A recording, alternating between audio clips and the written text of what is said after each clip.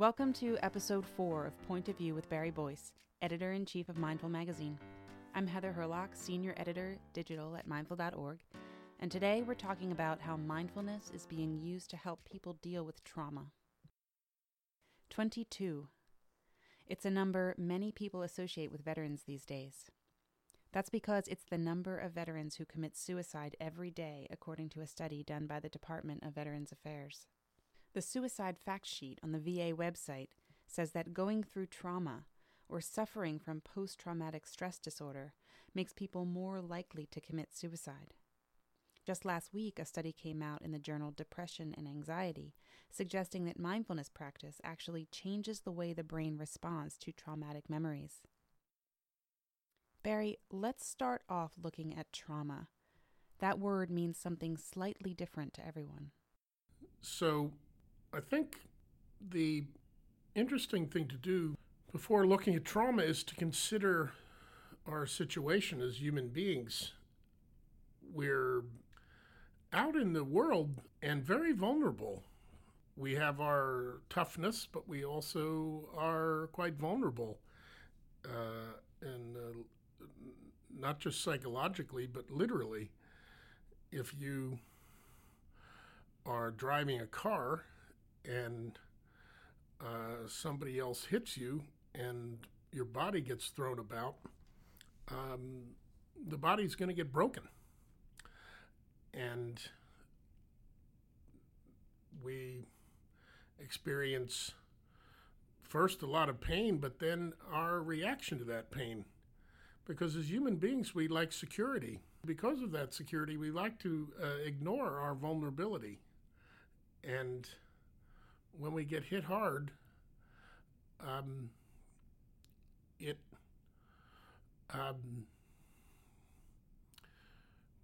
pushes our psychological buttons. So trauma is not just a physical thing, it's also a psychological thing. And both physical and psychological trauma lead to emotional reactions that you might not even be aware of, but need to be part of the healing process too. Yeah, it's really interesting that, I talked to various teachers who have done mindfulness training in corporate settings, sometimes with leaders like CEOs, and the CEOs come because they want to increase their performance and effectiveness.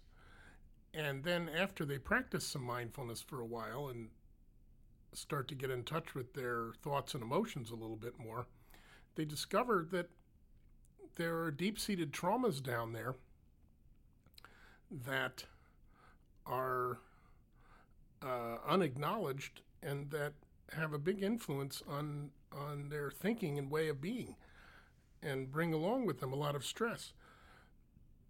For example, maybe their father yelled at them or maybe even beat them constantly when they were a teenager.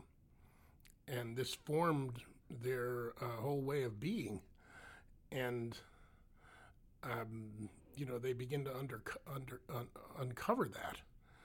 So, many of us will have traumatic events, and it's that not only happened once, but may have been repeated. And that's something I want to talk about. There's having a one-time traumatic event, such as a car accident, but then there's the damage we suffer from repeated traumatic events. And there's a scale there from verbal abuse to physical and sexual abuse, and to the threat of death, and to war and chaos. And when those events get repeated over and over again, they cause an extremely deep level of trauma.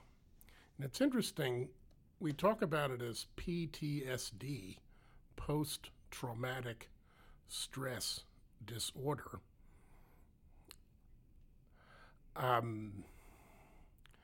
But that's tricky in a number of ways. First off,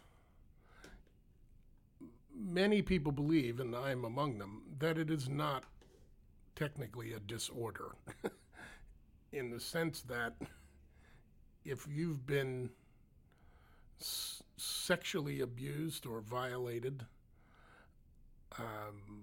if you've been in war where you've seen people killed, you've been maimed yourself, perhaps you've been responsible for taking others' lives, and you're in the midst of a threatening environment that has you hyper-vigilant 24 hours a day, every day, for months and maybe even years on end. There's nothing disordered about the reaction you're going to have to that. That's more than our gentle, vulnerable little human body can take on board. So all sorts of things start to happen. So first off, it's not a disorder. And I think that's a very important point. If somebody who's suffering from PTSD feels it's a disorder, it's a double whammy, because they're already feeling disoriented and bad about themselves, and now they're being told that there's something wrong with them. By saying it's not a disorder, I don't mean to imply that it's not a mental health problem. It is a problem of your mental health and well-being, for sure. Most people go through an undiagnosed period where they self-medicate and they have extreme difficulty with anxiety. They can't regulate their emotions well. They can have fits of anger or sudden bouts of depression. They can have manic phases. Hypervigilance, just sitting in a cafe and then hearing the clink of a coffee cup across the room can cause you to jump. These kinds of symptoms, if one is in the middle of the situation, the traumatic event,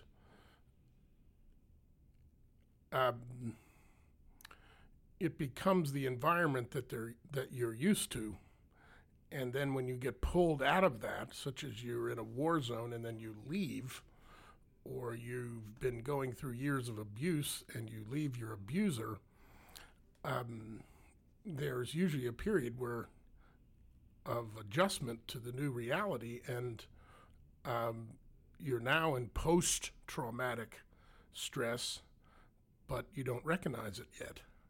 And you have all these symptoms, so you get very scared, obviously. If you're hypervigilant, your emotions are all over the place. Also, people in your life may not be able to handle it and not know what to do for you. And very commonly, people contemplate and succeed in committing suicide.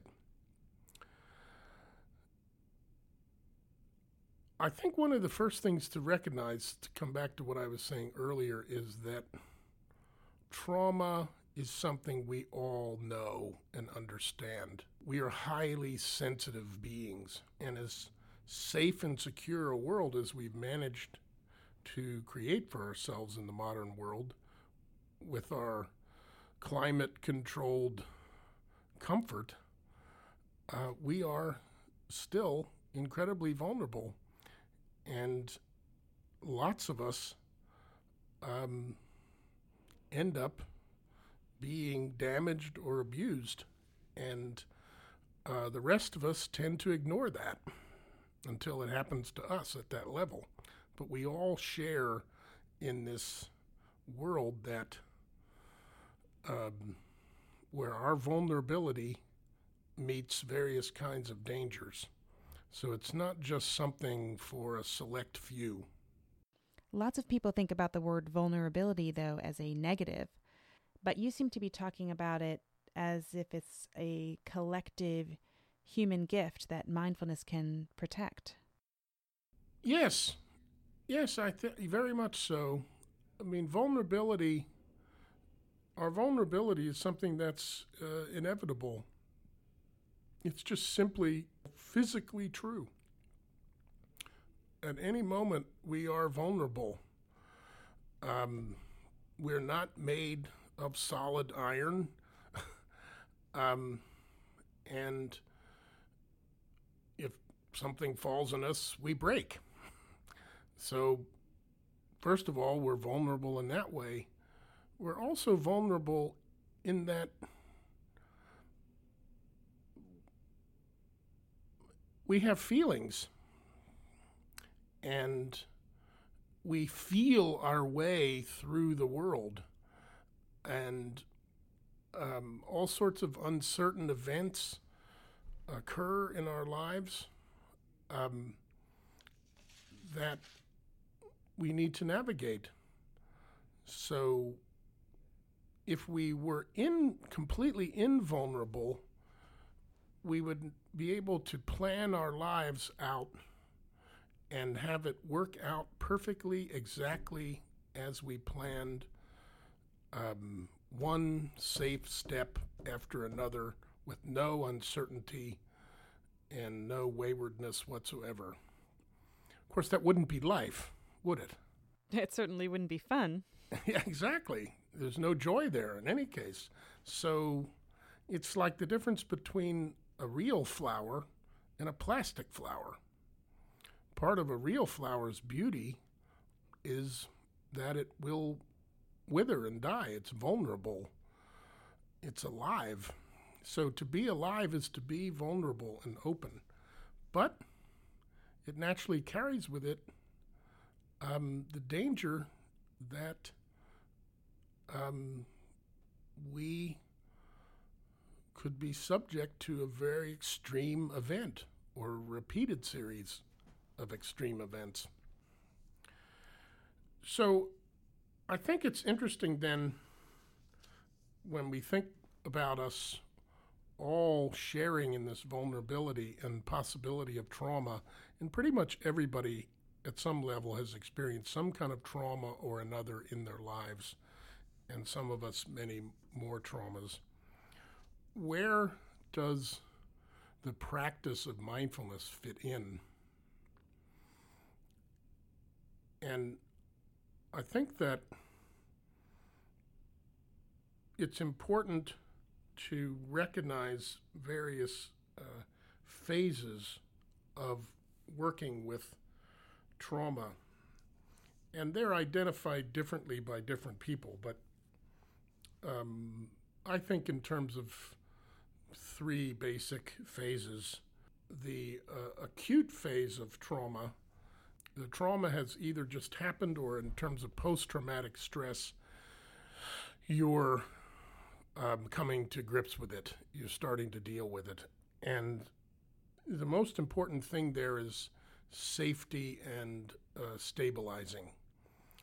So, for example, in working with, say, a veteran who's come to a mindfulness course, recognizing either themselves or because they've been diagnosed by a professional that they have anxiety and extreme difficulty in emotional regulation, they're hypervigilant, they have loss of sleep, et cetera, et cetera. If you just say, okay, let's sit down and meditate for 2 hours, paying attention to our breath, that's going to be pretty hard to do. Think if you just came out of a car accident and somebody said, okay, here's how we're going to deal with this. We're going to meditate for a couple of hours. um, that's not going to work that well because trauma, psychological, whether it's psychological or physical, it all ends up in the body. So a lot of the practices for the acute phase have to do with working with body and breath and movement, getting us to breathe deeply and begin to be able to re-enter our bodies. And that can help slow down some of the speediness of mind that comes with all the anxiety, and all the raciness of our thoughts. If you're just sitting there, it's easy for your thoughts to race. We can calm ourselves down by a lot of body techniques. So certain kinds of yoga and breathing and movement are very helpful. The next phase, some people talk about it as, or I think of it anyway, as the phase of connecting with yourself. Now, you've calmed down your hyperreactivity enough that you can begin now to connect more with what's going on in your own body and mind. And to be able to do that with non-judgmental acceptance, you begin to see the kind of triggers that set you off. You begin to see how your thoughts can form to create and foster anxiety and hypervigilance. So the basic relaxation that you get from breathing practices and basic mindfulness practice opens the door for you to be able to see and understand your emotions with more clarity and spaciousness. And as Zindel Siegel likes to say, it provides insight. So it's not like these emotions and feelings aren't going to happen. It's about how you respond to them. Yes, first of all, you're becoming familiar with them, and then it is about how you respond to them. And understanding that it's happening and allowing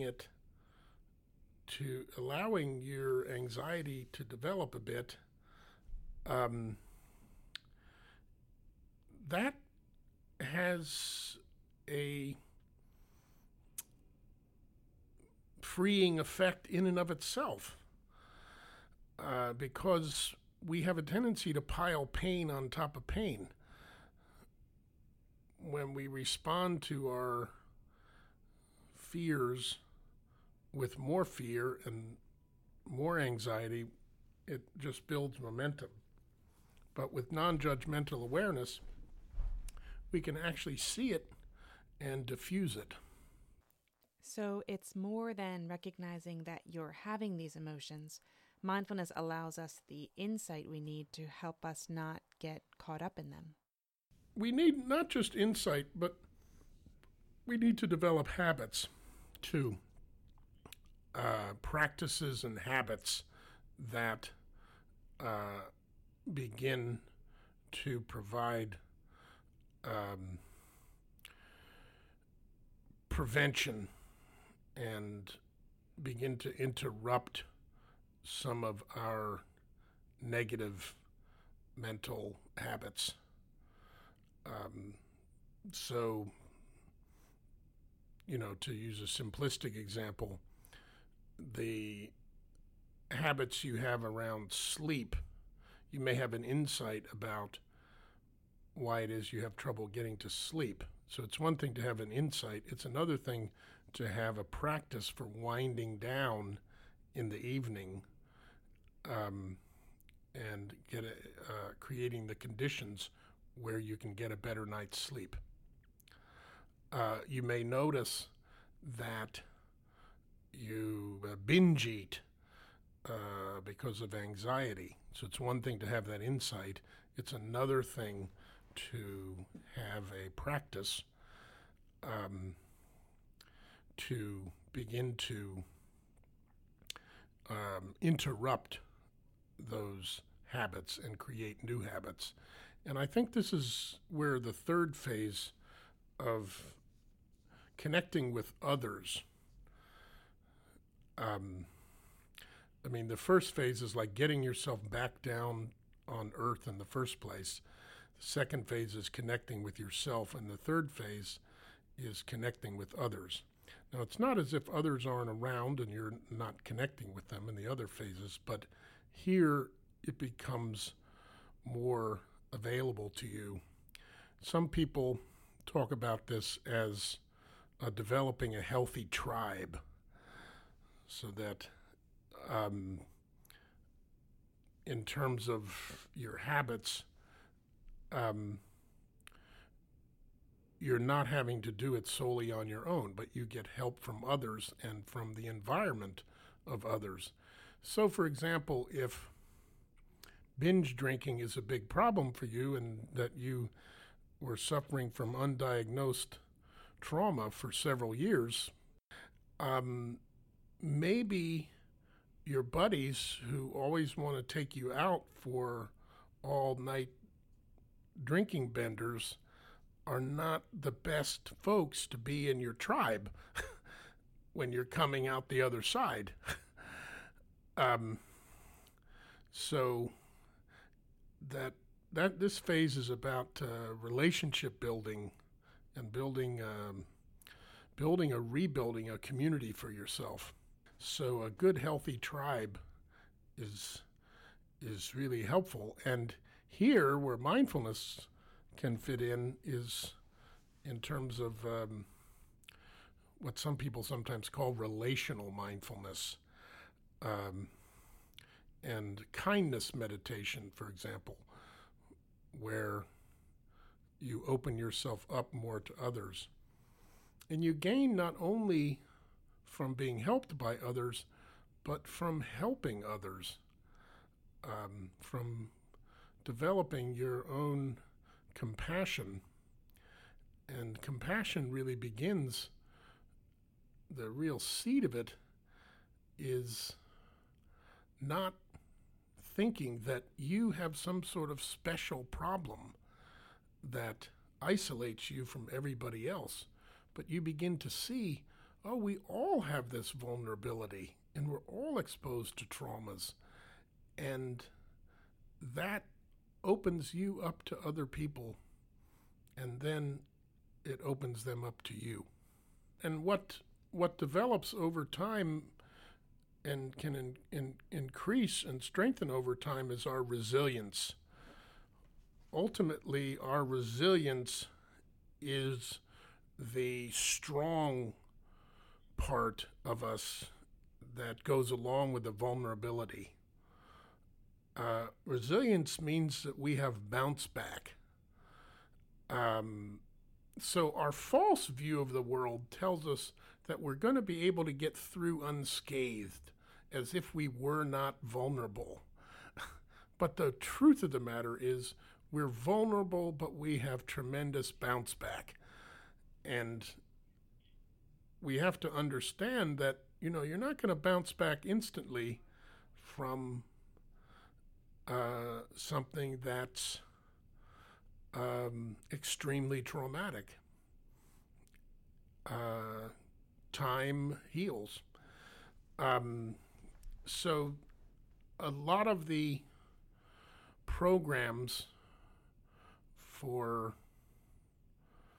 working with people with PTSD, but also for training those people like first responders who we know are going to be dealing with very traumatic and difficult events. A lot of those programs are based on cultivating resilience, how you can extend how much pain and difficulty you can take on board, and be able to breathe through it and stay on Earth. Not necessarily gut your way through it. And how to know that when you're damaged, you need time to heal and come back. Humans are incredibly resilient, and that's one of our greatest features. One thing I want to get down, just a final thing, is to say it's really vitally important for all of us to never forget those others who are suffering around us, including those people who are suffering from trauma. We have a tendency, all of us, as human beings, we're so attuned to finding comfort that it's very easy to forget the pain of others.